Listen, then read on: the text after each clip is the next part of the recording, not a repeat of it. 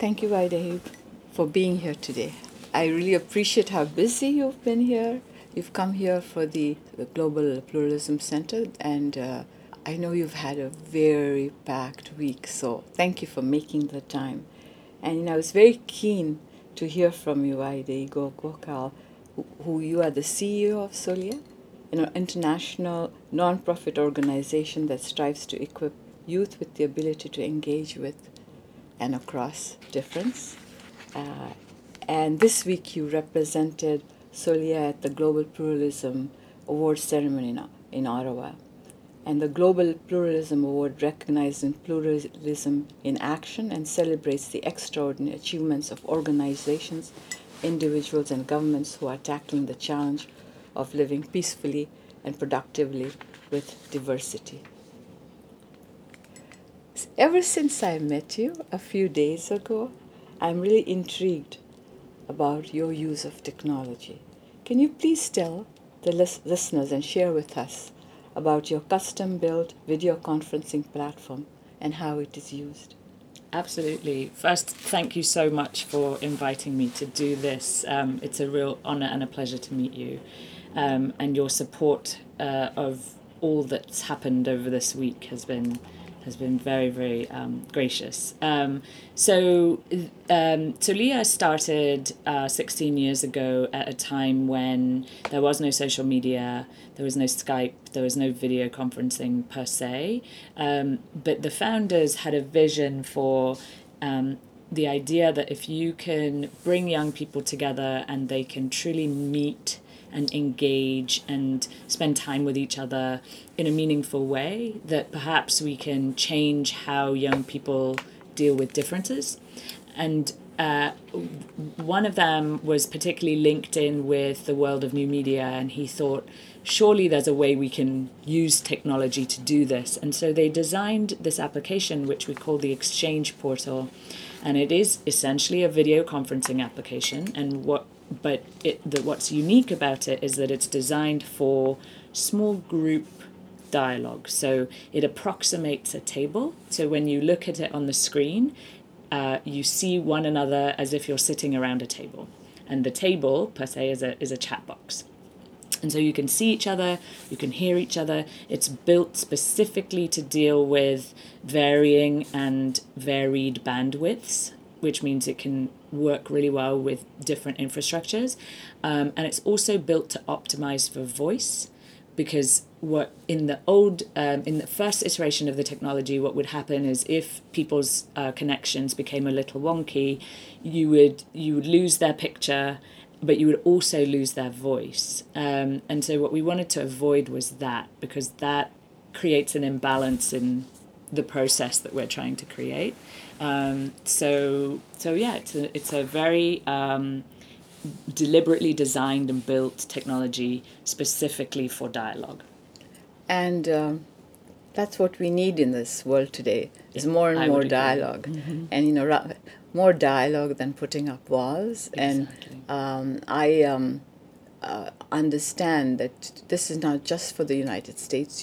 This is all world around. Correct. And so do you have specific topics you have for dialogue that people can sign in? How does it work? So if some young person's hearing what you're saying, first of all, please tell us where we can reach you, how we can get connected. Sure. And if you can give us information, so if people are interested, they can reach out and get involved in this. Absolutely. So currently our geographic footprint is the North Americas, so Canada and the United States, Europe, the Middle East and North Africa, and South and Southeast Asia. So those are, largely the regions that we're currently in.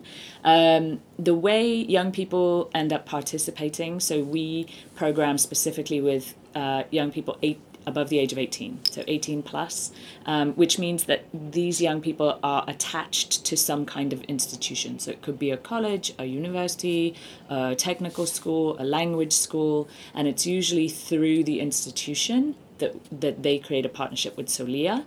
And so let's say, for example, the University of Ottawa creates a partnership with Soliya, and then students going through specific courses on campus, as part of their course, will be told that a percentage of the grade for the course will come from their participation in Soliya's Connect program. And so they register onto our platform, and then we essentially help them with, going to we schedule all the dialogue groups, because the dialogue groups are small. There are only 8 to 12 people in each group. So it's a massive task to schedule all the young people into the groups. And then the same group meets over a period of weeks with a facilitator. So young people who want to get involved are ideally would be contacting someone on their campus and then reaching out to us. And if the campus is not, connected to you, the campus or the university or the college can reach out to you. And absolutely. And can you give your contacts on how they can contact you? Yes, absolutely. So we are at www.soliya.net. That's SOLIYA.net. And all information about participation is right on there. Thank you for sharing that. So is this a discussion or dialogue based on themes or specifics, subjects? How, I may be I just came back from a conference on violence against women, so I may be interested in, I'm not in university, unfortunately, or college, but if I was, I may be interested in those issues and be part of that dialogue. And that dialogue may not just be in North America, it could be around, in the areas you've mentioned. And so how do I get, once the original contact has been made, how do I become part of that dialogue? So part of the partnership that we create, we talk about the substance of the program that the young people would be interested in engaging in. So we have a few different modules of the program. So there's one where, young people who are most interested in discussing foreign affairs, for example, or another one where they're more interested in sort of social, community level issues. We've got a program about digital citizenship. So it can happen in that way. Although, to be honest, we find that even when we stream the dialogue like this, there are certain topics that are universal. And so almost everyone at some point will discuss something within the political realm. Gender issues is a big one, religion is a big one, and then, current issues that are happening or issues that are very, very specific to their communities.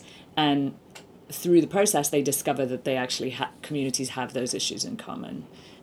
So there is a way in which you can ask to be put into a certain substantive stream, but there's also a way in which the group owns the process. So if a group wants to particularly deep dive into LGBTQ issues or climate change or any burgeoning issue, then there's room and license for that to happen.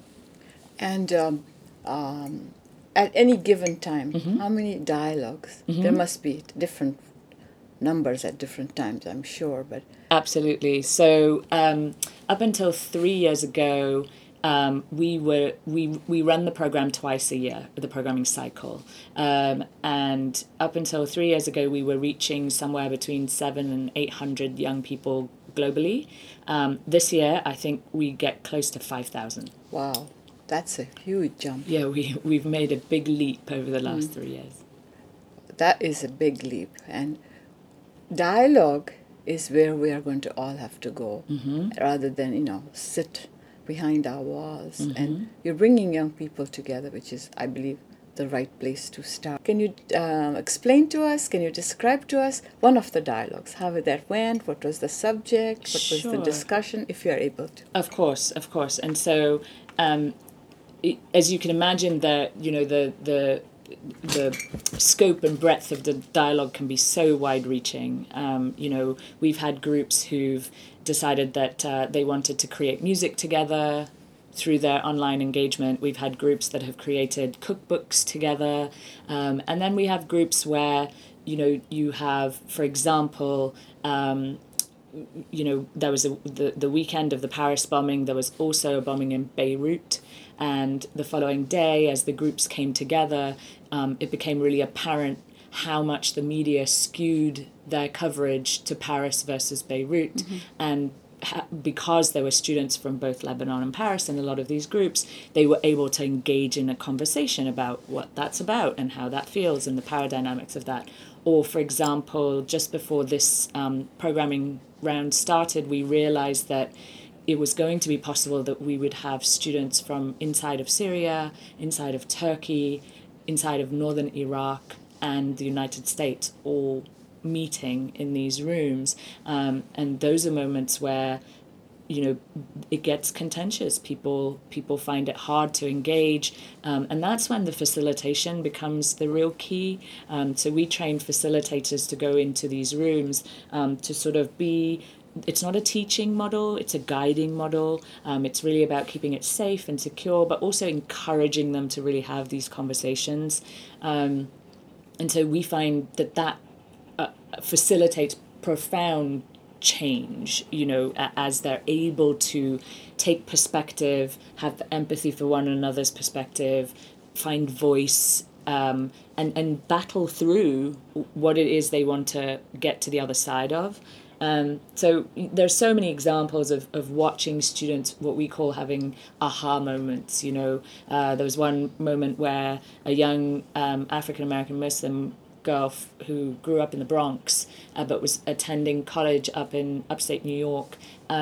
In her group, she had, this was a couple of years ago now, she had students from Tunisia, from France, from elsewhere in the United States, from Pakistan, and it was a moment when France was considering the legislation on the hijab. Now, she doesn't cover, but one of her group mates, a woman from Tunisia, does, and there they were in conversation. But this student had very strong opinions about this legislation. And she said, and I went into the group and I felt sure that the one ally I would have in the group is the woman who was wearing the headscarf from Tunisia. And as the conversation began, she was the one person who said she supported France's attempts at legislation. And she said, I was so shocked, to understand that, first of all, that identity is not a monolith. You don't just have one piece of your identity. We are all multidimensional. And then to be able to sit and listen while she was quite triggered by this to the why of the student from Tunisia. And they talked about it and they grappled with it, and they came to the other side with a greater understanding of why she felt the legislation was okay, why this student didn't, and how the French student was able to give voice to what was going on in Paris. So, earlier on you spoke about Beirut and Paris, mm-hmm. and sitting here, I also was very concerned that the focus was on one country and not the other. Mm-hmm. And when you were saying this, I thought, wow, what an opportunity for both sides to hear their points of view, and that's when you make the difference. That once people become part of the group, are they also able to suggest topics that they would like to have a dialogue on? Absolutely. There's so much that we invest so much in the idea that the group can own that process, which is why we are always amazed at the things that people want to dive into and the depth of the learning.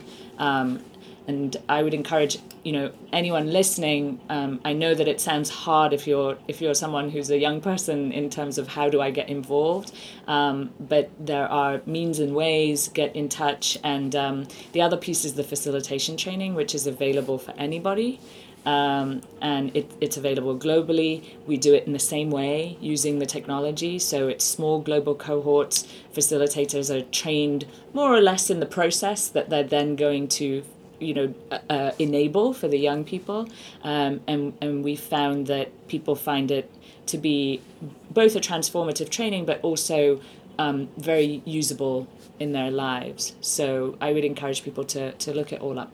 And I just want to have some fun now and say, I'm going to start off with a fun question. Okay. If you had an audience just with one person in this world, who would you want to meet with? Oh, that's a hard question. So right now, at this moment in my life, I would say the one person I would want to meet is Jacinda Ardern. She's the Prime Minister of New Zealand. So why would you like to meet with her? So, it's about this bee I have in my bonnet, that the concept of empathy is something that people cast aside as, oh, it's left, liberal, tree huggy, we just have to be nice to each other. And I actually think that she is an example of how empathy, to me, is what I call hard empathy. It's actually a skill and a commitment and a determination. And so I think with empathy, you start by exploring your own why, acknowledging your own biases and stereotypes and triggers, and then you offer that as a listening to someone else's why. So I commit to the idea that I'm going to listen to your why, I'm going to acknowledge it, and then I'm going to approach decisions, information, choices through a lens of empathy, which is inherently difficult, actually. It's not as instinctive as we'd like it to be. And I think what she did in the wake of that moment in her country's life really examples that perfect. She took policy action at the country level where she banned assault weapons, and I just think that those are not easy decisions and they're not easy processes to actually make happen.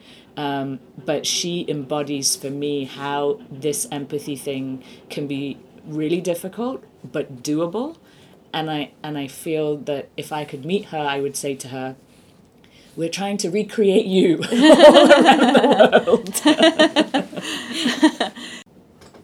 I'd just like us to end with what you told me earlier about a professor, how she evaluated the program. And can you share this with the listeners, please? Sure, absolutely. So a professor who had been in contact with us for a long time and had finally been able to make the program happen on campus. And at the end of that, we'd reached out, as we always do, for feedback. And she sent a message saying, first of all, that she'd had a wonderful experience with the team and with the implementation, but that also that she said, I think every young person should have this experience around the world, because, and not just because it builds skills and so on and so forth. She said, because I think Soliya Connect program is reliably transformational. Wow. Isn't that great? That is beautiful. And that's what we want. Yes. That's why we are asking for dialogue. Exactly. Well, that's a great place to end this, and I'm hoping that we will have more conversations. Thank you so much. Thank you.